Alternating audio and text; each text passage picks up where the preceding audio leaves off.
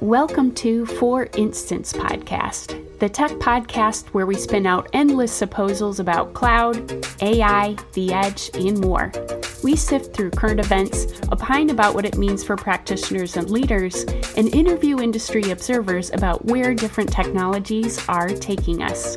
If you like digging into the story behind the story in tech, this podcast is for you. Hey everyone, welcome to the For Instance Podcast and the special edition featuring Microsoft Ignite. I'm Sarah Music, and as always, I'm with my co-host Sarbjeet Jawal. Hey Sarbjeet. Hey Sarah, how are you doing? I'm well. How are you? Good. Busy 2 weeks. Very. It was crazy busy. A lot Yeah, of stuff. and between yesterday and today, we're recording November 16th, Thursday. And so Microsoft Ignite, day 2 of the event. And so at this point, both keynotes have been released into the wild with all the attendant news. So, I've been watching and paying attention, but Sarbjeet, I know you've been interacting with the analyst community quite a bit and have been making observations of your own. So we'd love to hear today what you're seeing in Microsoft land. It was highly anticipated event, from 3 top cloud providers. This is Microsoft's the event, and bunch of people on site there and a lot more virtual. My take is this, that it's a lot of incrementalism, I call it, in the announcements, with one exception. They announced new chip. They are getting into chips business. Microsoft is chipping into chips, I guess.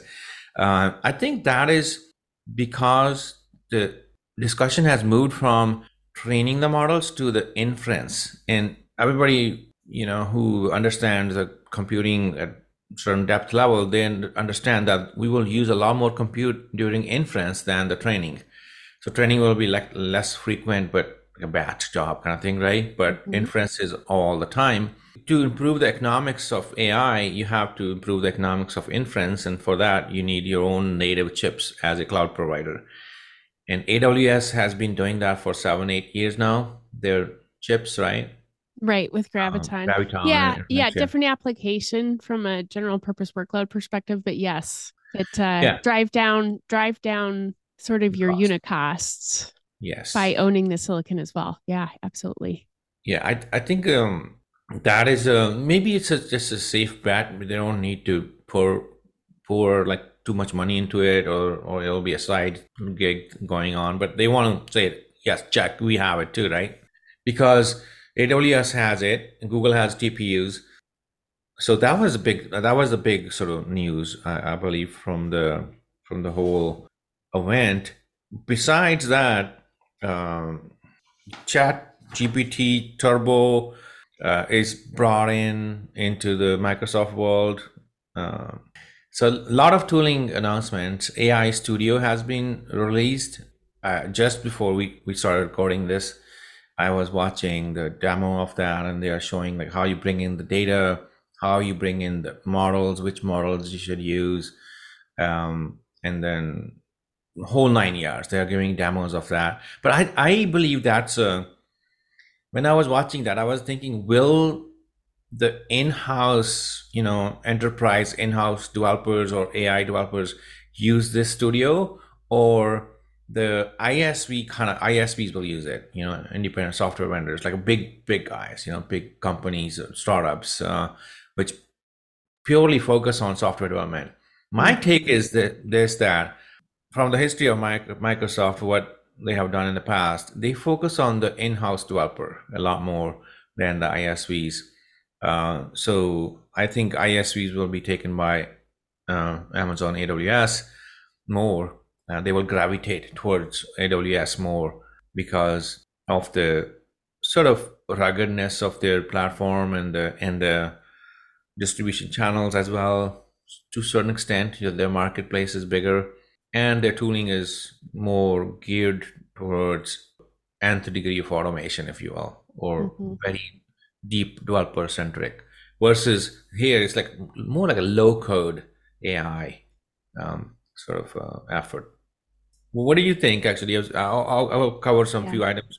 What do you think? You listened to the keynote as well, I right? did. Yeah, I there were there were some interesting omissions, some of which had to do with services that we usually hear about from Azure.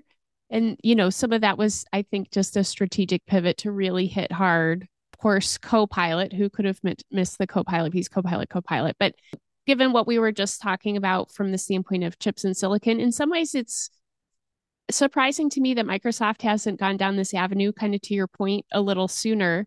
But having held back as long as they did, I think this is a fascinating time for them to be coming in, and it's a very tenuous time in sort of a full stack engagement, meaning both with the semiconductor companies and the CSPs, because as a Microsoft, you have to be careful. You don't want to poke historic partners in the eye with a competitive product too hard.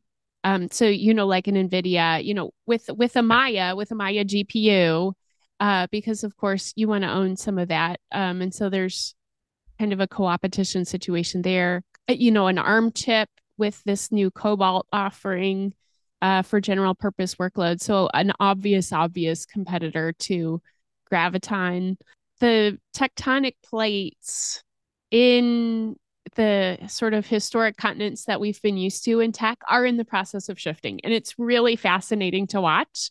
I find it a little unnerving as somebody who's an interested party, but at the same time, this is typical. This is something that happens in the industry every couple decades. And so of course, generative AI is the catalyst here for that kind of shifting. Will it help Microsoft, or is it a box, like you said, that they check? It'll depend. Economies of scale are part of it. And so to what extent are they really going to make a full court press Yeah. to make this worth their while? We know historically that the cost of processors has been an issue for them because, they've made announcements of, essentially delaying the sunsetting of instance families and things like that, which is, a veiled way of saying that, they want to get a little more life out of things before they depreciate those assets. So a lot in play. But it's pretty clear, again, to your point, that enabling internal developers, even from a low code, no code perspective, is something that they're very interested in. So a lot of threads there in the tangled web that we're weaving. I think your observations are spot on. It doesn't change much as business wise for Microsoft and or their partners very quickly. It won't change much. Satya Nadella actually came to on CNBC and he spoke to John Ford. And John Ford, being on CNBC, I always ask, how much money you will make from this, and how fast, right? How much you will charge for it, right? So I thought I was like trying to analyze our interview, like what answers and questions, right? Both. I think the right question is not how much money you can charge for it, but how much more of your services you will sell because of this. So it's a Mm-hmm. more of a like a competitive advantage kind of situation versus like, okay, it's another add-on you sell for another. Sort of a honeypot situation, an attraction point as opposed Yeah, to, it's yeah. more of that. And then I was talking to Dave Vellante after that keynote.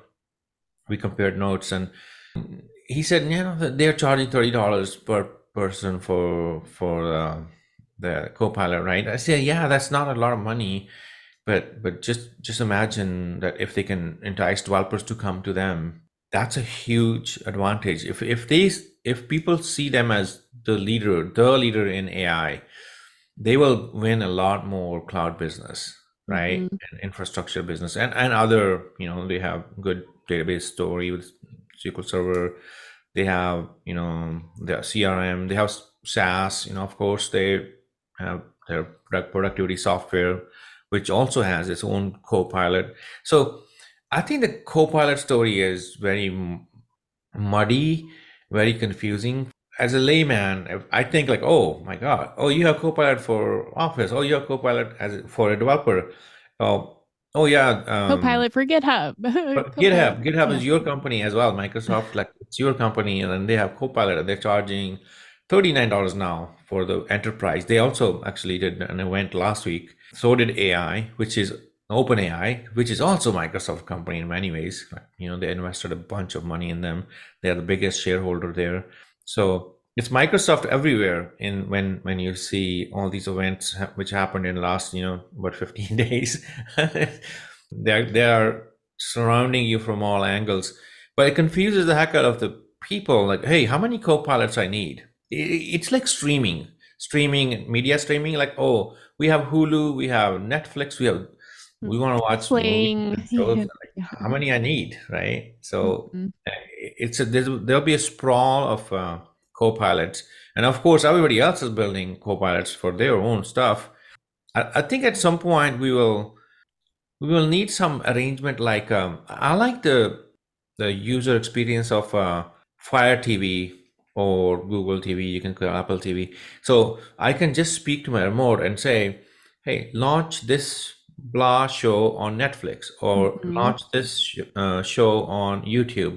So it knows which agent to pick, or which. So there's only one co-pilot, if you will, that one interface, but then it behind the scenes goes there, even though I'm paying those different parties. So somehow we have to simplify this Copilot mess. It's going to be mess in the short term, definitely. Mhm. Yeah. The And also another interesting thing was Satya mentioned that he said we love SLMs, which he never explained what full form is. I think it's small language models. So large language models are there. So after that, he said, "Oh yeah, there are only 2 billion parameters range." Then I interpreted from that he's talking about the small language models. So I think Mhm. that is true that the smaller models will be trained by enterprises and or verticals like healthcare That's model. right. you know Vertical specific models tend to be in that yeah, 2 to bit 5 smaller. billion. Mhm. Yeah. And for that you need less compute to train, less compute to inference as well. So again, I think it's very fast changing sort of domain, if you will. And the only way the buyers or the CIOs, CTOs, and or individual practitioners can make sense of it is start learning about the terminology, the sort of jargon around it. RAG, what is RAG, and fine tuning, what does that mean? So then double click on those things and say like, what are the basic concepts, right? How do I bring in my data and marry that with the large language models from these two, three big providers? I think that's where we enterprises and or individuals can move the needle right now. Mhm. Unless I you're a developer. Developers are reaping the benefit right now. So Yeah, right. I So you have a lot of thoughts, well formed thoughts around systems of record and their role in the cloud and making sure they're sequestered off in the cloud, proper use of them, improper use. And one of the standouts to me yesterday with the discussion of copilots is the fact that there will be connectors for retrieval of data from systems of record. So, in other words, soliciting data from your SAP, from your yeah. HANA, or from other places, other databases where you may be delivered an individual record, but data will be either copied or leaving the system of record to be manipulated by the copilot. From a data sovereignty perspective, having left that system of record for use elsewhere, it begs some really interesting questions that I personally, like as a CISO, would be concerned about. What do you think? Is that an unnecessary concern? Is that legitimate? No, I think it's a matter. I think it's a matter of time. It will happen. Like we will bring in the data through generative AI, the system of record data will be brought into the knowledge it disperses. Mm-hmm. These generative AI models to give us all that knowledge, and we want to get the actual knowledge about our business as well, like real data, Yeah, right? insight So for I mean, sure. it's a matter of time, and we need better tooling around that, better mechanism, better processes, so that we don't end up leaking the data. The data is not just let loose, if you will. So who has access to what data? Only that person or that entity can get the data. Is it through APIs or what? And then, by the way, multimodality comes into picture as as well. That's a side note which we should talk about, like now videos can be fed into these models, and of course pictures and sound, and of course text is there. So I think they're doing the right thing. They are running ahead of the pack, if you will. Who said that? Microsoft is the pack, itself. It's not running ahead of the pack. They are the pack. Yeah, it's a matter of time. And by being in front of the narrative, they are making other people look weak. AWS and Google Mhm. Cloud, they look like, hey, you're not talking about this. These people are, because that question is on the back of our mind. Like, how will I get to that actual data?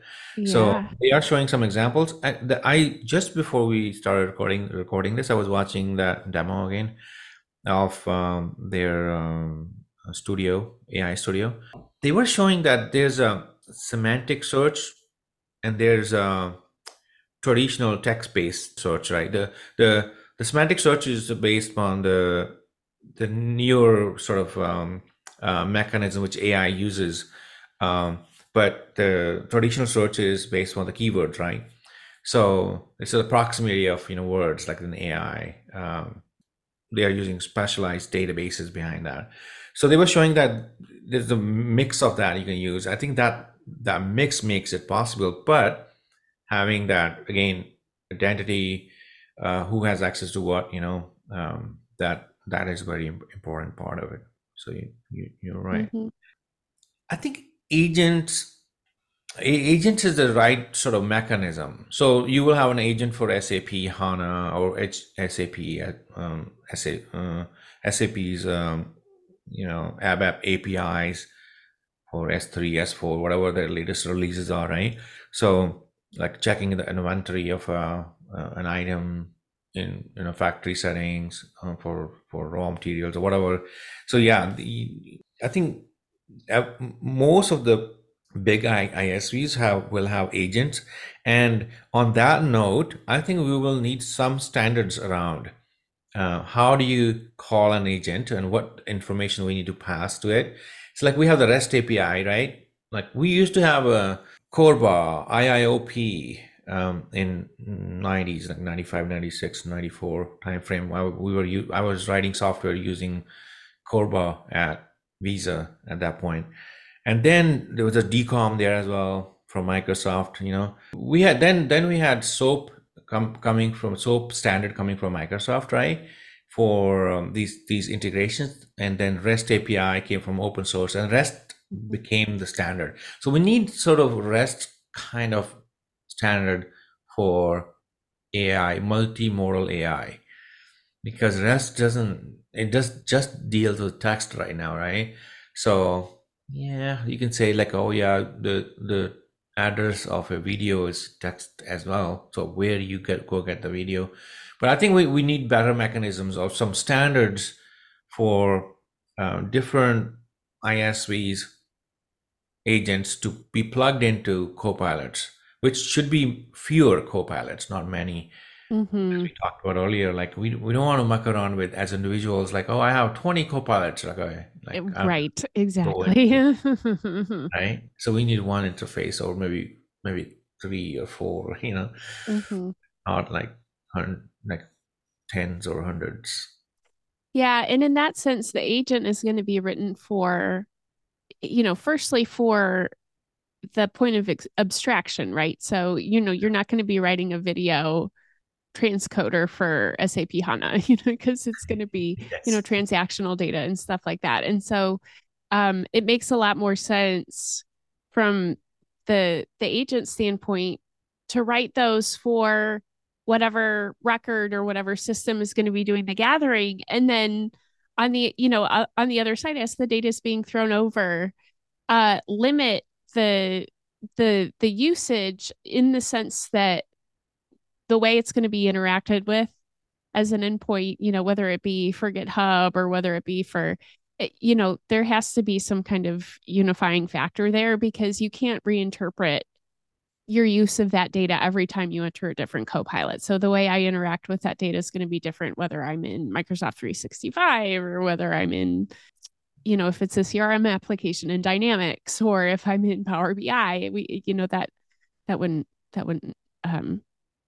be very effective. So it'll be interesting to see the extent to which that they stitch this together, sort of one Copilot to rule them all to throw out a Lord of the Rings reference. But Yeah, I think you're right. The if you dig deeper and think like, like why we're asking these questions, like what's behind it, I think the reason is this, that we tend to think that we will be talking to machines and not typing stuff, which is true. That's how we normally interact with other human beings, right? Not type. We don't type to each other, like it's a lot of extra effort, a lot of wastage of resources, if you will. So I think on the back of our mind is like, I can ask SAP. They're showing that for execs, like, hey, the portal is there. Show me the results for next month. How much sales we have made. Like people are like, all these execs are looking at the portals most of the time. Like, what's the situation? Which product is doing good and which product is lagging behind in sales? And how many open cases are if you're VP of engineering, and for a few products, how many open bugs are on this product versus that, that kind of stuff, right? So you should be able to just say, like, while you're driving a car, tell me what's the situation with product A, right? So how many priority one bugs are there, for example? So I think that is a sort of very viable use case. And if we notice that the fundamentals don't change, so the way we store the data, the actual numbers are actual numbers. I think right. we will be doing the behind the scenes, like most probably to start with the SQL queries, but we slap on this voice interface, which um, turns that into the query behind the scenes and then stitches up the data with maybe the current conditions in the market, which comes from a Gen AI model, which is real time or near real time. I think it's that stitching up is the trick, So, but the data for a long time, I think for near future, certainly we will be saving the system of record data as we have been doing that, So Mhm. we're not going to change that anytime soon. Yeah. And But it's I also clear. like Yeah, believe that the way we persist data will change. The persistence layer in computing will change, um, because the vector databases give us a mechanism to compress the data big time, and we'll use a lot less storage, I for could see that. most of our data. Not That all data, but most of. that's the next thing I think. And there are organizations that are anticipating that already, that the storage layer is going to be the next thing that really gets hit because all this work is going to create data, spiral that we think we have a lot of data now.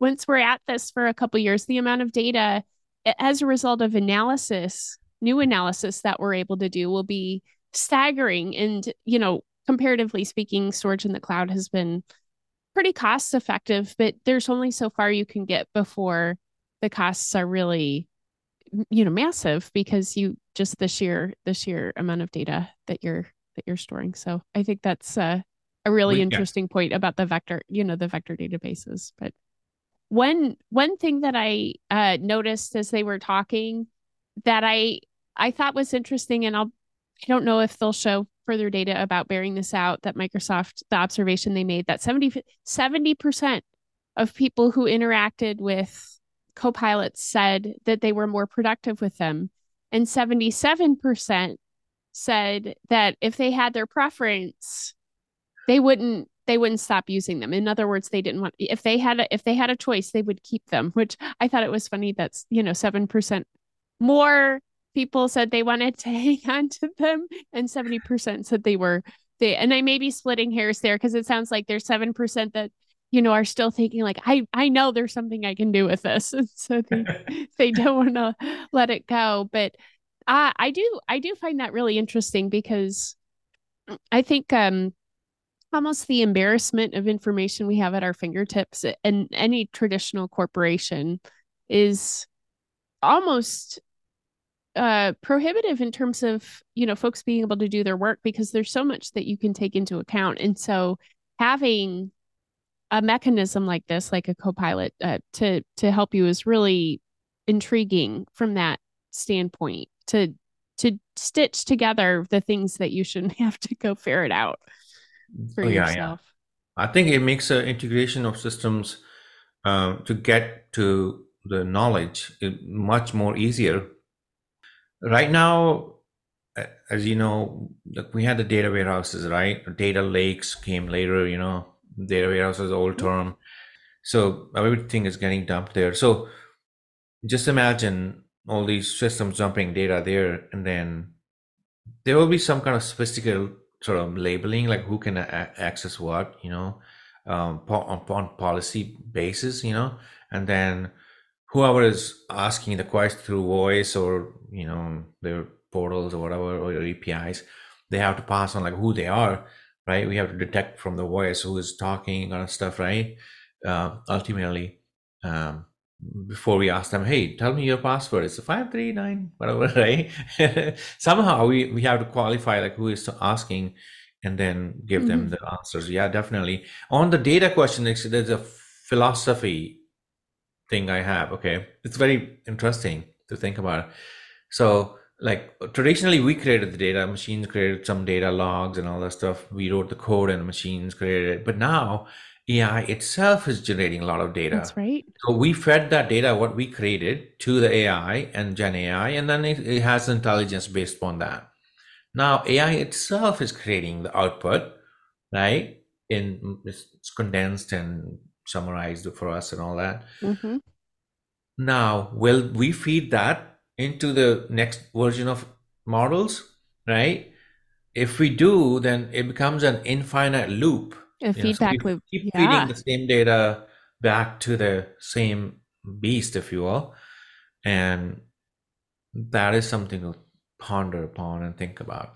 And I That's a think in great one of our question. episodes we covered that if we are in the control of language, then that's a different situation versus if the machines create new language. If the intelligence comes from language, then we need to know who is in control of language. What came first, language or intelligence, or Mm-hmm. there is cycle, like they feed each other. So Yeah. yeah, very Yeah. interesting Really fascinating. It, philosophy questions. yeah. Big questions. And it does make me think back to, a few years ago, when Tableau on the whole from a visualization perspective was kind of the incumbent, but of course Microsoft was pushing with Power BI, and a lot of data scientists, a lot of individuals in analytics, regardless of what business unit they sat in, customer experience is a business unit that has a lot in the way of data science firepower because you have to know your customer to make them happy, and every business lives to make a customer. So there tends to be a lot of investment there. But taking data without context and throwing it into a BI tool doesn't really help you don't know what you're looking at. And so it's really difficult Yeah. to contextualize or interpret that data. And so I think we're obviously at a point where that data will be so well curated that information visually or otherwise will do a lot of the interpreting for us. And what, kind of to your point, those values that come out of that and the extent to which we shape those will be really, really key moving forward. The the co-pilots obviously could be a key piece of that. Yeah, and of course there will be a lot of dumb AI, right? As well. Keep that in mind. Yeah. That Like some people will cook up some dumb stuff like, hey, give me the next month's sales, right? And people can hack into their systems, and here, there goes your competitive advantage, right? Ideally, a good AI system is like a human being, a smart human being. It will ask like, if you ask like, oh, give me the next quarter sales, it will ask you like, who are you, or you know, which sales. So the questions become more important than answers in this world, and good sort of you could say uh, alignment of AI is where questions are qualified. So Yes. we keep saying that like you have to tell the OpenAI, ChatGPT 3, 4, 4.5 now, like, hey, who I am, what's my age, where do I live, what do I do day in day out, how many, like you have to tell the AI like your persona, right? So then it knows what to give you. So I think the one way to build security into these systems is to make sure the questions are coming from the right people, and they are the people who should be asking those questions, right? So the qualification context, if you will. I don't know if I'm That's conveying that interesting. properly. Yeah, the idea of a directory approach from the standpoint and like a persona or an identity and access management approach from who has the right to ask that question. Yeah, That's a yeah. really, yeah, that's a really And interesting. it can a smart system can even ask a question. Hey, what was the last month's what was the last hire in your organization? They know that it's you, really you. Yeah. Something like that. Sarah, Like, you're not in HR. You don't need to know. Yeah. when Right. we call our bank, they ask you all these like last four of your social security Yeah. number, this, and then when the fraud people, the best one is when the credit card companies fraud people call you, they Hmm. say, "Tell me the last five transactions," and I go, "Oh God, like, I went to Target, where did I like?" Then they try to qualify you, it's really you or not. So yeah, I think Yeah, that's I set a set of security questions early on, yeah, on today. What was the name of your second favorite pet? I don't I remember. know. Yeah. So, yeah. Secret here. Like when they ask for the pet, my answer is pet. So that I don't have to remember it. So what was your uh, what was your first dog's name or something like that? It was dog. It's dog, right? So I don't have to remember anything. It's cute. I just use their phrase as answer. Hmm.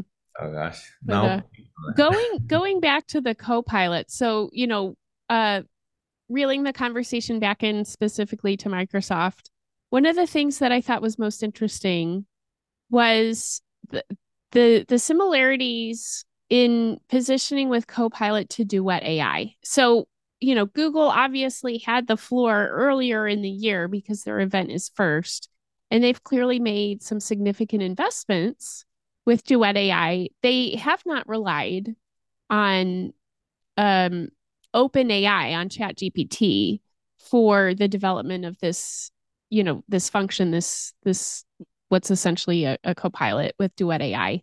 Um, a lot of it'll, depend on usage in the Google Workspace. They talked about it quite a bit, but it seems like Microsoft has already wrested the narrative from them, and that Duet AI didn't get a whole lot of attention. What do you make of all of that? yeah, I call that OS advantage. Actually, I have spoken about it, like few said it a few times, like in last 5 6 months. Companies which have the operating system, they have a huge advantage. That's Apple, that's Microsoft, mainly on the PC side, right? And Apple has two operating systems. When they have the Mac OS and they have iOS, and Google has just the mobile OS, right? Android, right? And Mm-hmm. that too is open source, but still they sort of dominate that, if you will. But they don't have. Okay, long time back when I was at EMC, they acquired a company Unlayers, and I was sort of building services for that division. I realized, like, of course, sometimes things are so in your face, but you never pay attention to it, like you're so immune to it. Like most of the product you will see, like there are some products which are transactional, like we use it every day we interact with something, like our operating system, we are there all the time. When you're working, we are on Windows most of the time, most of people, right? Like hardly, but very few people use Linux as their desktop, or some people use Mac, of course, that's another OS, right? So OS has huge advantage because you are in it all the time. Hmm. Some other products are occasional use, like once a month, once a week, once a day. You use when you bring it out when you want to use it, right? So, and if your product is sitting in those buckets where it's occasional use, then your product will not fly. So you don't have that advantage, the gatekeeper. You're not. It's not a gatekeeper in a money sense, right? What our FTC says gatekeepers, right? But it's a gatekeeper access wise, like, oh, your gate. I have to go through you to get to my stuff. People have to launch Windows to do Google search, right? So that is I think the trick why Google stuff is not flying. And also they had some missteps. Like I signed up for their early access thing. What they started doing was I will do a Google search, and then they will 1/4 of the page will be painted with like a Gen AI response. Like I don't need. When I was doing search, they didn't know. They didn't ask me, do I need Gen AI response or search? Right? They give me both. But now actually, for the last 2 3 days, they have said, okay, if you want Gen AI, click here. Response, click here. That makes sense to me. So I think they will learn. Another thing is that they don't have access to the builders as well as much as Microsoft does through VS Code, right? So VS Code is the editor, very one of the hot editors out there. So I think proximity to developers on one side is important, and on the other side, having a operating system and some good SaaS, which Google does have it. But again, Google is not telling the story the way Microsoft is. Microsoft is running ahead of the story, like ahead of the capabilities, right? And Google is being very, you can say, humble, or in other words, timid, in the messaging. Yeah. Yeah, I agree. And two other areas of gravity besides the operating system are the productivity suite. So like Microsoft 365 versus Google Workspace. So like Google Docs and Google Sheets and calendar and all that stuff. And then of course the browser. So a lot of people do use Chrome. And so, Chrome extensions for Duet and AI and things like that might make sense, but in your day to day, both, as a worker and potentially as a you know, private individual, you're probably using Microsoft and have been using it for quite some time, using Outlook and using all the attendant, applications like Excel and Word and things like that. And, OneNote, Lens, even if you have documents that you have to send Yeah. and get, sent off somewhere. And so, having that gravity, one of the things that occurred to me as I was watching some of the Duet AI demos is they were in the Google Workspace. And so they were very cool, but I don't use Google Calendar really that much, especially in the way they were demoing it within the browser. It's just not a workflow that I tend to lean on. And so in addition to the operating system, I would say that the browser gravity is not sufficient to overcome, potentially their productivity suite gravity, which, for most people in the workplace is dictated to them, and even in their personal life, they've been habituated to something. For consumer, so for commercial, direct to consumer, more people probably use G Suite, but uh, those aren't necessarily the folks who I see really going after Duet AI for, maybe Yeah, for small business. exactly. But Yeah, yeah. I think Mm. I think you're spot on.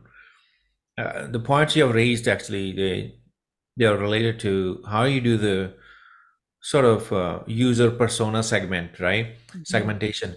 So people who are using your stuff a lot, they may not be able to pay you a lot, right? That's the trick, right? So Google has that long tail of users. They say, oh, we have 4 billion people using search every day, which is crazy number. So, and by the way, on the side note, it was exposed that they pay, I think 35 or something. I tweeted about it, like whatever the number came out from the court documents. They pay 30+% to Apple for being the default search on in Safari browser, right? Mhm. So Google pays them. So um, yeah, it's they are relying on an operating company which owns the operating system.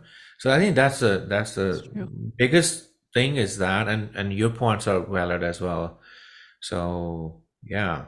Yeah, really interesting. It'll be from a so in that sense, again, kind of going back to our point about omissions, there wasn't as much about the cloud per se, but from a workflow perspective, there are obvious, implication. Although I will say from a cost management and an optimization perspective, there's a long tail there too, because I think LLM driven cloud optimization is around the corner as well. So that'll be interesting to see what that looks like. Yeah, definitely. Uh, just keep another side note is that people need to keep in mind that like okay, this OpenAI model is that is like okay, that sounds like Google search, right? Like when it comes to AI, you by default go to OpenAI's models, right? Like but Google has Bard, right? And then I think Facebook's Llama 2, Llama 3, Llama 4, they will be much more better. They are at par with other two as well. So, and that's gaining a lot more traction because it's open source. Google Yes. is not open source. So Llama 2 is going to, I think, kill in long term, in medium term, I would say, not even long term, the OpenAI sort of way of doing things. Because everybody's weaving that into their marketplace, their, you know, model mart, if you will. AWS is doing that, Facebook is doing that now. They announced it. So they will have Llama 2. So maybe that's why the contention is there. By the way, OpenAI did an event like after we did the last episode, right? In San Francisco, they did their OpenAI Developer Day, and Satya Nadella was there on stage with Sam Altman. And if you watch that video, that segment only maybe if you have less time, where Satya was on stage, Sam Altman was trying to just shush him, like get off the stage. He was like very hasty when he was talking. I was like, what is going on here? And then, of course, we know that there's contention between two companies because Sam Altman's biggest goal is to get to AGI, for like mimicking human thinking, like Yes. just replacing humans, right? So that's his passion. But his passion is not commercialization of, he doesn't even have shares in the company. It's kind of funny how that works. So he's a founder of the company, right? But on the other side, Satya Nadella wants to commercialize everything, every little piece, of it, right? So there's a contention there. Another pattern which tells us there's some rift there is that Satya Nadella was at a OpenAI conference, but Sam Altman was not in Seattle for That's right, for Ignite. MS Ignite, but Jensen was. The Jensen was ubiquitous Jensen. He made it. there. Yay. My bet is that I was trying to bet with people like, will Jensen be at AWS reInvent? I think he will be there, but we'll see. I almost think he has to be, because otherwise it's an omission of colossal proportions, because he came to Google next. Yeah. He's now been to Ignite, and for him not to be at AWS Yes. reinvent would be a little awkward. But then, as a cloud provider, AWS is the, 800-pound gorilla in the room. So they may not feel like they need that blessing. Um, they have, I mean, they have instances that are coming out for the H100. So, it's not like that they're not playing well together, but I think because they've been in the semiconductor game a little longer, Trainium has a little more bite to it than Microsoft's Maya does. Yeah. So yeah, it'll be interesting to watch Jensen navigate that. But Like Andy Jassy, from AWS. He was running at AWS. Now he's CEO of Amazon. He says that there's no alternate for there's no compression algorithm for experience, right? So mm, experience matters. So Microsoft just launched their chips, right? But which will come on next year. But AWS has been doing for a while, so they have gained some knowledge, what to do, what not to do, so definitely, I think that experience matters. Okay, let's wrap up. Like last few points about the Microsoft event, right? mhm. MS Ignite. I think the one thing was, and then we'll do wrap around actually for Yeah, our bring it viewers or home. listeners that what happened, and they can take a look at those things, whatever pertains to them, right? So to hold, okay, there was a lot of like, oh, we are GAing this, we are GAing that, like that was happening a lot in Satya's keynote. But then he also had this bait for people to hang on to Microsoft for futuristic sort of things. Like he said, the arc of innovation under that sort of topic. He said AI plus mixed reality is very like a juicy thing they are working on. So they are spending a lot of R&D money on that. And AI plus quantum. He also mentioned that. Hmm. That was like, stay here, stay with us. We are working on some other stuff as well. So like that was the message. Another clever thing he said was with on CNBC interview. He said we have moved from the relational algebra to neural algebra. So yeah, so like system of record to these AI systems of differentiation. You can call it communication. Hmm. So the proximity of uh, words to each other and ideas to each other. So that was a clever statement actually he made. He comes prepared actually, not most of the time. I have so many notes. Actually, I'll skip that so people can Okay. watch it and draw their own conclusions. But I want to mention these few events for people to pay attention to, just in case they missed it. OpenAI event last week. Just watch their video, OpenAI Developer Day. That was good thing to watch. KubeCon North America, open source crowd was gathered there. Not much new. The main thing was that or open source folks are behind in AI. AI is not in their grasp right now, so which is understandable. IBM AI Research Day happened. If you're IBM enthusiast, take a look. GitHub event. GitHub did their annual event here in San Francisco. That was good. It's a Microsoft company, as we talked about that earlier. So they have a new Copilot, which is $39. It will be released next year. It's much more. You can train that with your own code. Actually, that's what it is. Dell and Cisco both did their partner summits. VMware Explore was happening in Spain. Incremental stuff, take a look at that if you're interested in VMware Stack. NVIDIA's new China chips. We didn't talk. I want to hear from you. Like, what do you think about that? WeWork bankruptcy was in the news. New AI pin from Humane was there. Hmm. A lot of earnings. Yesterday's earnings, we can't cover all the earnings, of course, otherwise it will be like 30 minutes more episode. Yesterday's earnings were Cisco and Palo Alto Networks, and they both gave warning. They beat on EPS and earnings, but they gave warning for the future. Their stocks dipped 5 to 10% both of them. I haven't checked today what's happening, but take a look at the earnings are a proxy for which vendor is gaining traction, which technology is gaining traction, or whatnot. So coming back to NVIDIA's new chips, are they trying to circumvent the ban, Chinese ban, or no?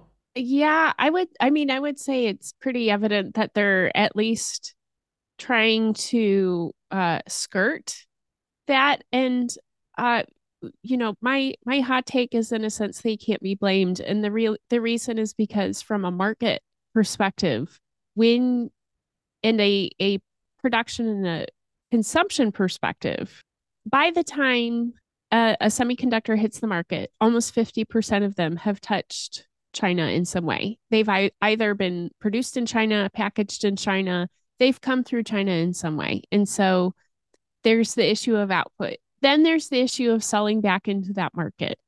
It's one of the most lucrative markets in the world. It's a very populous country. And despite rigorous, oppressive oversight, there's still a healthy consumer population there who, like most people in the world, in developing and in advanced countries, want technology. And so for Nvidia to want to target that market potentially with something specialized, I can't blame them for. For those of you who might remember, Sarbjeet, you mentioned Jensen's talk at I think that was at Harvard Business School, kind of talking about the broader implications of, potentially the sanctions on China and what that means for Human, AI. he tied it to the Mm-hmm. human rights. In Actually, it was human not rights, Harvard. It was yeah. not Harvard. It was a And university in New York. yeah, and I thought that was interesting. I will say that, as silicon goes, NVIDIA is kind of your Rolex. It is not a, it is not a kind of Kmart purchased, digital watch that you got for your kid to kind of play around with. It's a Rolex product. So to talk about it in the context, couching it as a human rights issue is a little bit rich to me, because it's a premium, essentially luxury product that even a lot of corporations are hard pressed to to afford. No, it showed his But frustration. It showed his yeah, frustration and mad, like he was mad about it. Yeah, yeah. definitely. But I do think from a broader tangled web issue, we this has been decades in the making. This will be decades in the untangling. And so I do think that Nvidia is, I can sympathize with them for trying to figure out a way forward that doesn't cut the China market out completely, because that's tough. So what Yeah, do I you think think? one Chinese newspaper, which publishes in English actually in China, they said that NVIDIA and U.S. government is in catch me if you can game. Mm-hmm. Like, okay, I will make the new chip. By the time you will figure out if you want to ban it or not, I will make another new one, right? Yeah. So, Yeah. And and and this is coming from for me, coming from a place of vehement, vehement disagreement with the CCP. I could not object to the way they handle things more strongly, but they are not, representative of the everyday, people who want to go about doing their work and exploring just like anybody else. So it's really, it's a yeah, on that challenging note, climate for actually, sure. Hmm. yeah, on that note, I don't want to miss something big happening in San Francisco this week. There's uh, Asia Pacific economic sort of event development forum happening here in San Francisco. Xi And Ping, G is coming. Hmm. he's here, like in our neck of woods, and so is um, our president, Biden. So they met yesterday, and they're going to do a press conference today. I think it's not his state visit from Chinese premier, but interesting stuff. Like they cleaned up downtown, and there was a lot in local news.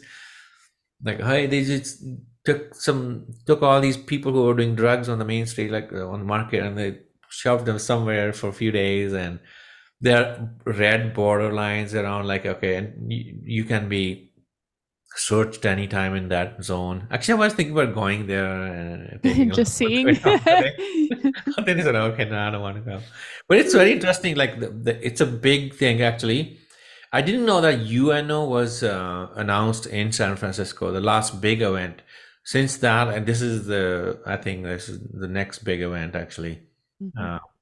Because Interesting. contentions are there between China and US, and Biden has called Chinese premier a dictator, and he said that even after meeting him yesterday, he said, "I still stick to my point. He's a dictator." And I'm like, "What? This is not how you solve problems, by calling your people you're meeting like dictator." Well, yeah, interesting It things is to watch between China and US. very much so. So, well, thanks for the great conversation as always, Sarbjeet. As always, listeners, let us know what feedback you have. We appreciate it, and we're grateful for your hanging with us.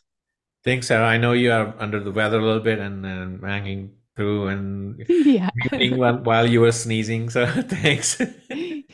Yeah, my pleasure. All right. Thanks. Thanks, guys, for listening. Thanks for listening to For Instance podcast. We hope you enjoyed the show today. If you did, please feel free to leave us a 5-star review on iTunes or Spotify. When we're not recording, you can find Sarbjeet reacting to and discussing current enterprise tech news on Twitter, or X. His handle is @SarbjeetJawal. And you can find me, Sarah Music, on LinkedIn, interacting with tech news or occasionally posting a literature quote. We welcome your feedback, and we'll see you next time.